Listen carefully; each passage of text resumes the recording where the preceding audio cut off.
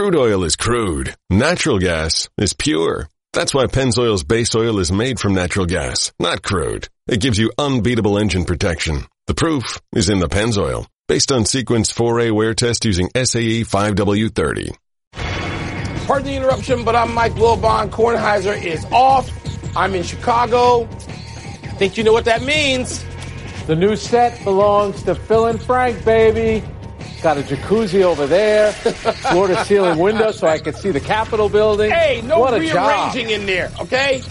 There's no rearranging anything on your first time on the new set, Frank. Be careful. You know, if you were renovating, I have a contractor that you could have used. I know a guy who builds. That's all I'm going to say. I've said too much. We all know a guy, don't we? That's right. I think we do. Welcome to PTI. Tony made it, 4 full days this week, and then he needed a breather. So I'm pleased to be joined by our great friend, Frank Isola. There it is. Back for the new year. We begin with big global stars down under at the Australian Open, where Coco Gauff, still 15 years old, reached deep, deep, deep down and beat maybe the world's best player today, Naomi Osaka, 6-3, 6-4. And this came on the same night that Serena Williams got bounced from a slam in the first week for only the second time in 20 years. Serena lost a long 3-setter to another one of the young women, Wang Chong, who is making women's tennis so compelling right now. Frank, Gauff winning, Osaka and Serena losing. What's the biggest story here? Coco Gauff, Michael, is an incredible story. What she's doing at that age, still in school, talking about, that she still has homework she has to hand in. But the biggest story is Serena. She won last week at Auckland, and you're thinking, what? Maybe she's going to get to that number 24, Margaret Court's number for Grand Slam titles. She loses now. She hasn't won in over 3 years. She's 38 years old, and here's the thing. She lost to Wang Chong. She beat her at the U.S. Open. It took her 41 minutes. She lost one game in the entire match. Here we are just a few months later, and she goes down in 3 sets. Serena's had disappointing losses since coming back from giving birth. This might be the biggest disappointment. Frank, I don't disagree with any of the assessment of that. You're right, and it's just sort of amazing. But, Frank, no matter what Serena does, her place in history's set. It's just sort of like dealing with Drew Brees or Tom Brady. If she's not the GOAT, and I think she is, then she's so close. It's like, okay, fine. But when Gauff and Osaka are on the stage now, you know what? They almost deserve equal billing. I know they have years and years of championship tennis to go before they can equal Serena. But on the ascend, this is just amazing. Look, Osaka wiped the floor with Coco Gauff last year. And, that's what she was supposed to do. She, at that point, was sort of the reigning player while Serena was trying to pull it back together. But you take all the women we have mentioned in this conversation so far, and they are playing at a level, I'm not going to say they're playing at a level greater than Navratilova and Graf and Sellers and Serena and Venus, but they're approaching it. There's new style to it. There's energy to it. And I think actually Gauff winning is the biggest story right now. She's 15. Frank, I think of it as I got an 11-year-old kid. She's only 4 years older than he is, and she is fabulous. And you know what's interesting about the story, too? You mentioned when they played at the U.S. Open. They have a very close relationship. This could be something now where we see these two great players. It could be a lot like Nadal, Federer, Djokovic, even, Sampras and Agassi, where we could see them the next 10 to 15 years. Treat it. Dominating. And 10 years, I hope, at least. And Coco Gauff is still, think about when she really starts to mature, how much stronger she's going to get. Her ground strokes are off the charts now. And like you said, she's only 15. Amazing to watch. It really is. All right, Michael, the other American teenager that is the talk of the sports world, that, of course, is Zion Williamson, who scored 22 points in his NBA debut on Wednesday, including, of course, 17 straight during a spectacular 3-minute and 8-second run in the fourth quarter. Now, Michael, Zion said he felt fine after playing just 18 minutes, so is it fair to expect him to top his debut performance tonight against the Denver Nuggets? Might he do that, Frank? Yes. Is it fair to expect it? I don't think so. Is he going to play more than 18 minutes? That's the question. Yeah, I think, what's your over-under? I'm going to say 22 minutes. I don't think it's going to be that much more. So we're talking 23 minutes. I think you're right, about 22, 23 minutes. Yeah, we're in the same ballpark. Frank, you can't expect more. He may deliver more, but to expect more is just, it's not just unfair, it's insane. And look, he's playing against a better team. He's playing against a team with some size. Yeah. I mean, I know Jokic isn't much he is not the greatest defender, and he didn't block many shots. But Denver's been playing really well.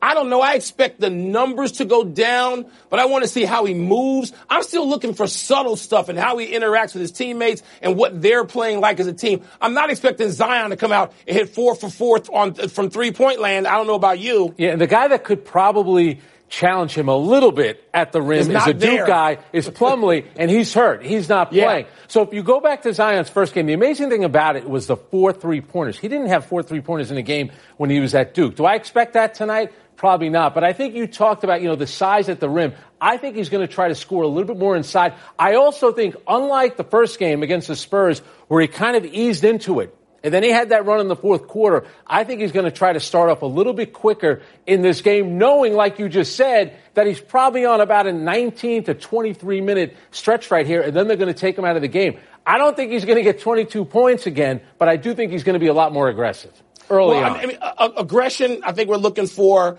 And he has some wow plays, and I think he can have 4 or 5 wow plays that don't revolve around three-point shooting. I mean, we got to get over that. Yeah. I mean, how many times in his career is he going to go 4 for 4? Not career, but over the next year or two. He is not a great shooter in terms of form, and we've been told that by scouts and opposing players and coaches for a while now.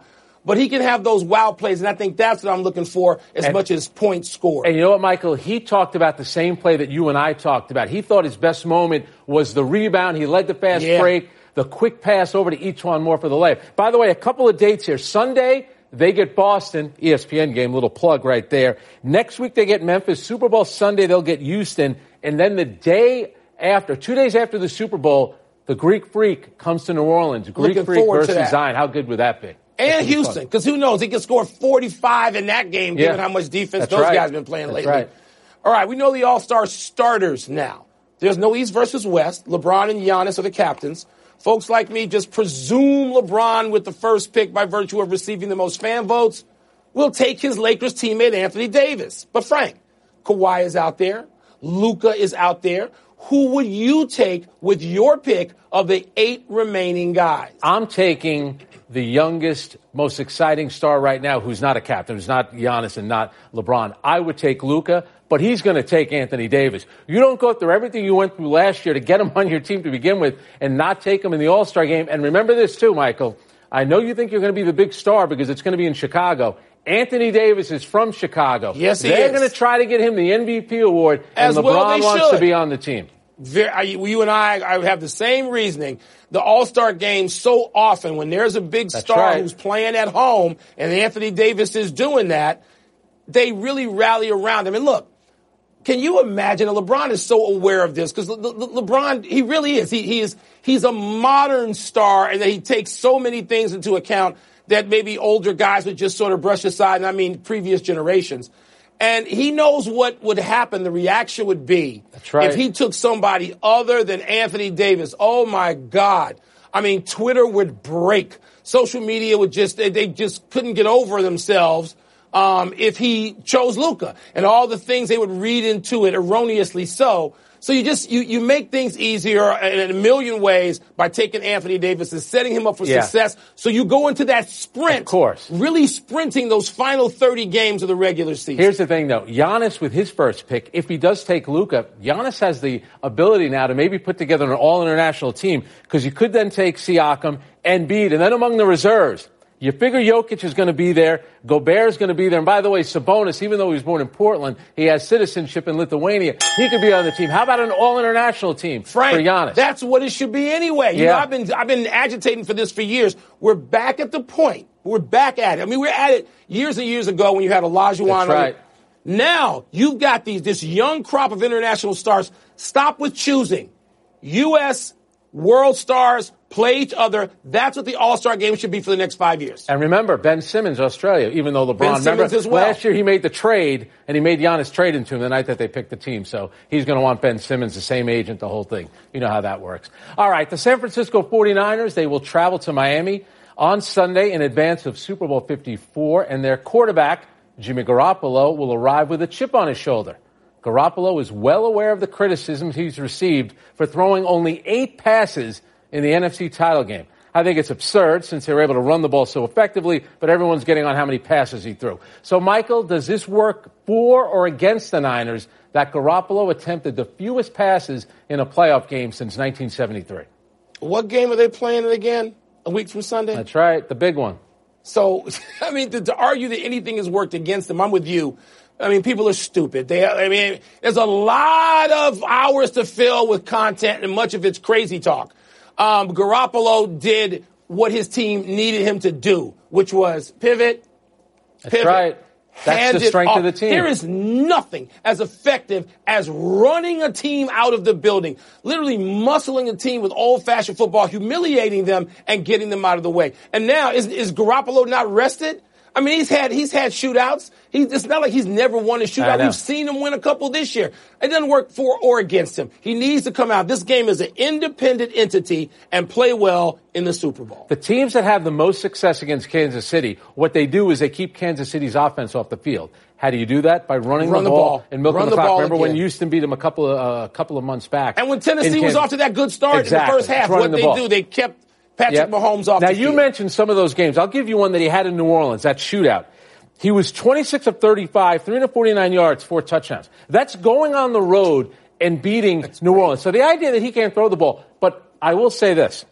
Ever since throwing that interception late in the first half against Minnesota, he's only attempted 14 passes. Now, that turnover was his 19th. That's the most of any player that made the playoffs this year, 19 turnovers. So do you think they're a little concerned that he can get a little turnover crazy? Because he only threw 14 times since that interception, Michael. But I don't think that has anything to do with you know what, people talk about game plan, and one thing people do, they credit Bill Belichick for coming up with a different plan every single week, specifically tailored to the opponent. That's what Shanahan and his staff did with the 49ers. So why don't they get credit for that? Jimmy Garoppolo, if he's forgotten how to throw the ball, they're really going to be in trouble, and I'd really be surprised. I like how you mentioned Belichick. It's really Belichick's quarterback is going to be playing next Sunday, the guy that was supposed to replace Tom Brady. Developed mostly by Bill Belichick. That's right. Let's take a break. We're coming up. Does unbeaten San Diego State deserve a 1 seed in the NCAA tournament? And Ed Orgeron gets an extension into 2026. Not too shabby. But will he stay at LSU all the way through it? You got him going somewhere else already? Are you in Chicago practicing in the celebrity game? Is that how it works? You getting there a little early? Training camp. I'm practicing what I'm going to put on a clipboard, how I'm going to throw it, how I'm going to get it technical. You're going to be the biggest celebrity on the team. Any sports writer can tell you what happened, but here at PTI, we tell you what's going to happen. Let's get the first call. Hey, Frank. Howdy, Mike. Do you see the Heat losing their second game at home tonight? Ooh, the Heat lost only one home game so far, Frank, as you know, to the Lakers. But they've had a couple of close calls in overtime recently. Sacramento and the Wizards, teams that you don't think are in the Miami's class, given the way they've played this season. It looks like they're just sort of teetering, and Miami's one of those teams that needs to get to the All-Star break. But I'm going to say no. They're going to be fired up for this game against the Clippers. And the Clippers have sort of been, looking great when everybody's in there, not so much when they're not. Yeah. I'm going to stay true to Miami. One more home game one. It'll be interesting to see Jimmy Butler kind of getting snubbed, see how he plays tonight, Bam Adebayo. But remember this about the Clippers. Didn't get snubbed by me. I voted for him. I should have voted for him. I made a big mistake. Kawhi Leonard will be back. He had a load management game against Atlanta. They blew a 21-point lead in load management games. The next game after, the Clippers are 6-1 with Kawhi. What do you think about the story about from The Athletic? Players are upset that Kawhi is getting preferential treatment. This comes as a great surprise. And I would say to those players, when you lead a franchise that has never been even near the championship or sniff of it, when you lead them to the big stage and they have the big trophy, then you can be jealous of Kawhi. The stars get all the preferential treatment. Me and Michael, you think that's how it works. I learned to live with it. He gets preferential treatment. Hi, guys. I want to know if you see the Cavs trading Kevin Love. Ooh. Well, I mean, there are all kinds of reports out there that Kevin Love's going to be traded here and there. He could help a team. He's making this big money. He's not helping Cleveland. They could dump salary, also get some picks, start to really get the rebuild in gear. But Love has come out now and said he'd be happy to stay in Cleveland. I mean, that could be a great PR move. I I don't want to say I don't believe him. You can be happy to stay in Cleveland, and you can be happier to go somewhere where you're going to be likely playing in May, because they won't be doing that in Cleveland. I think they will trade him. Frank, what do you think? He knew what he was getting into when LeBron left. Then Kevin Love signed 4 years, $120 million. Right. Okay. Here's my thing, though. Not a lot of teams out there. There's not a big market for him because defensively, he doesn't bring it. He gets hurt a lot. I would say nobody's playing defense in the league right now anyway. Let me give you a trade. How about Kevin Love to Philadelphia, Al Horford to maybe a team like Dallas, and then Dallas has to give Cleveland something back. Cleveland gets off that number, like you, Al Horford in Dallas. Like you, it seems more likely that Al Horford could be on the move. But you gotta have the big fella in there. He can't be missing a ton of games if Al Horford's going to be moving elsewhere. And I know there's been some talk about that too. But Embiid's got to play. He got to be out there every night. I don't think Kevin Love's getting traded. Not now. Maybe over the summer. Let's take the next call. Hey guys, this is Dion. Do you guys see San Diego State getting a 1 seed? You know what, Frank? I do. And I know, look, we're over a month before we need to start talking about bubble teams. But they're 20-0. It's incredible. I realize they're playing in a conference that's like, the 10th ranked. But if you look out there and you try to go through the schedule and play W and L, and that's what we all do, they got to play at the Pit. They got to play against New Mexico in that building. New Mexico's a pretty good team, 15 or 16 wins right now. That's a hard road game. But even that, let's say they go in there and they get thumped. That's still one loss. When you go down that schedule, I'm not so certain you can find more than 2 or 3 losses. They're going to get a 1 seed, Frank. I think it's already set up for that. Yeah, they're going to have to run the table, and a lot of people believe that they can do that. Remember, in the Mountain West, you do have UNLV in that conference. That's a team that they're not the UNLV that they once were. No, my point is that they have had number 1 seeds, out of that part of the country. They have. Now, San Diego State, it's interesting. That's Kawhi Leonard University. Steve Fisher used to be the coach there. They have a big-time defensive team, and they got a guy, Malachi Flynn, a transfer from Washington State, plus they have 2 grad transfers. So it's a much older team. They have the ability to run the table here. The last time I saw that team in person, Frank, I went to see Kawhi Leonard specifically because everybody was talking about this kid who might be able to make the transition and might be a terrific NBA player. I remember watching him in a couple of games in that tournament before they lost thinking, he's nice. He didn't look like all that much. So you told Larry Bird, trade him to the Spurs. You see, Larry Bird should have listened to you. Man, bad advice. What's next? Guys, do you see Ed Orgeron being the head coach at LSU through 2026? Yes. Of course. I mean, all we heard throughout the bowl game, the semifinals, and the final was what a perfect fit Ed Orgeron is at LSU. So what? He's not a perfect fit because what? Who's going to come along and offer more money, a more comfortable fit, and a place where they're going to be more tolerant in big-time college football than they are of him? I don't see him leaving, Frank. Do you? Possibly. You know what's amazing? Les Miles won the national championship. He stayed there 9 more years. I was blown away when I heard that. And Ed Orgeron at LSU, do you realize that he's 11-1 the past 12 games against teams that are in the top 10? All he does is that could change. All he does is win big games. We should be looking at this 2 ways. Not just would he leave. If they have 3 or 4 disappointing seasons playing in that conference as possible, will they try to get rid of him? You know how college football people are. They're the craziest fans on earth. And he won a national championship. That counts for Phone something. lines are closed. Stop calling. Hang up. Let's take one last break. But in our future, I see us talking about Roger Federer's close call at the Australian Open. And Eli Manning's final press conference as a Giant. There he goes, off into the sunset. Are people weeping in New York, Frank? Is that what's happening? It's been a big week, Derek. It's happy time, people. Happy 59th birthday on Sunday to Wayne Gretzky, the greatest hockey player who ever lived. He's Wilt and Ruth and Jim Brown rolled into one. Quite frankly, the most prolific athlete in pro sports in North America. A 9-time Hart Trophy winner for his sports MVP, and he won 4 Stanley Cup titles. Then he went to L.A. without his posse of Messier, Curry, Fuhr, and damn near won in Los Angeles. Plus, he is the nicest guy in the history of the world, Frank. All right, Michael. He has an NHL record, 894 goals. If he didn't score a single goal, he would still have the NHL record for points. How incredible is that? He is the great one. He is the great one. A not-so-happy anniversary, Victor Oladipo. On this day last year, the Pacers announced you were out for the rest of the season after rupturing a quad tendon from a non-contact injury while playing the Raptors. Oladipo blossomed in his 2 seasons in Indy and is expected to make his season debut next week against the Bulls. Frank, I root for this kid as hard as I do anyone in sports because he exemplifies all the right stuff all the time. Great player. And that injury, Kawhi had that injury. By the way, the Pacers, 29-16. Brogdon, Sabonis Malcolm Brogdon should get some consideration for the All-Star yes, game. They've been terrific. And Nate McMillan's done a great job as well. We love Oladipo coming back. Happy trails, Caroline Wozniacki. She announced earlier that she was going to retire after the Australian Open, and that means now. After losing earlier this morning in Melbourne in a tough 3-set match, Wozniacki's highlight is winning this event 2 years ago, her only Grand Slam title. The only active player who's been world number 1 longer than Wozniacki is Serena. And Serena's her BFF. By the way, Wozniacki on the court after the match, got a family taken with her, picture taken with her family. David Lee, her husband on the court, former NBA player. All right, we're running out of show. We got to rush through the big finish. Frank, the Giants are going to retire Eli's number 10. You okay with that? Why not? He's Mr. Giant. Roger Federer won a tiebreaker 10-8 in the 5th set to advance. Your thoughts? Usually doesn't get pushed this early in the slam. Might bear watching. Oregon quarterback Justin Herbert was named the Senior Bowl Practice Player of the Year of the week. What? We're talking about practice. The 3rd quarterback taken in the draft. The Knicks hired Steve Stout's marketing agency to improve the team's brand. You like his chances? Winning, not marketing, are going to improve the Knicks brand. Just winning. Players, baby.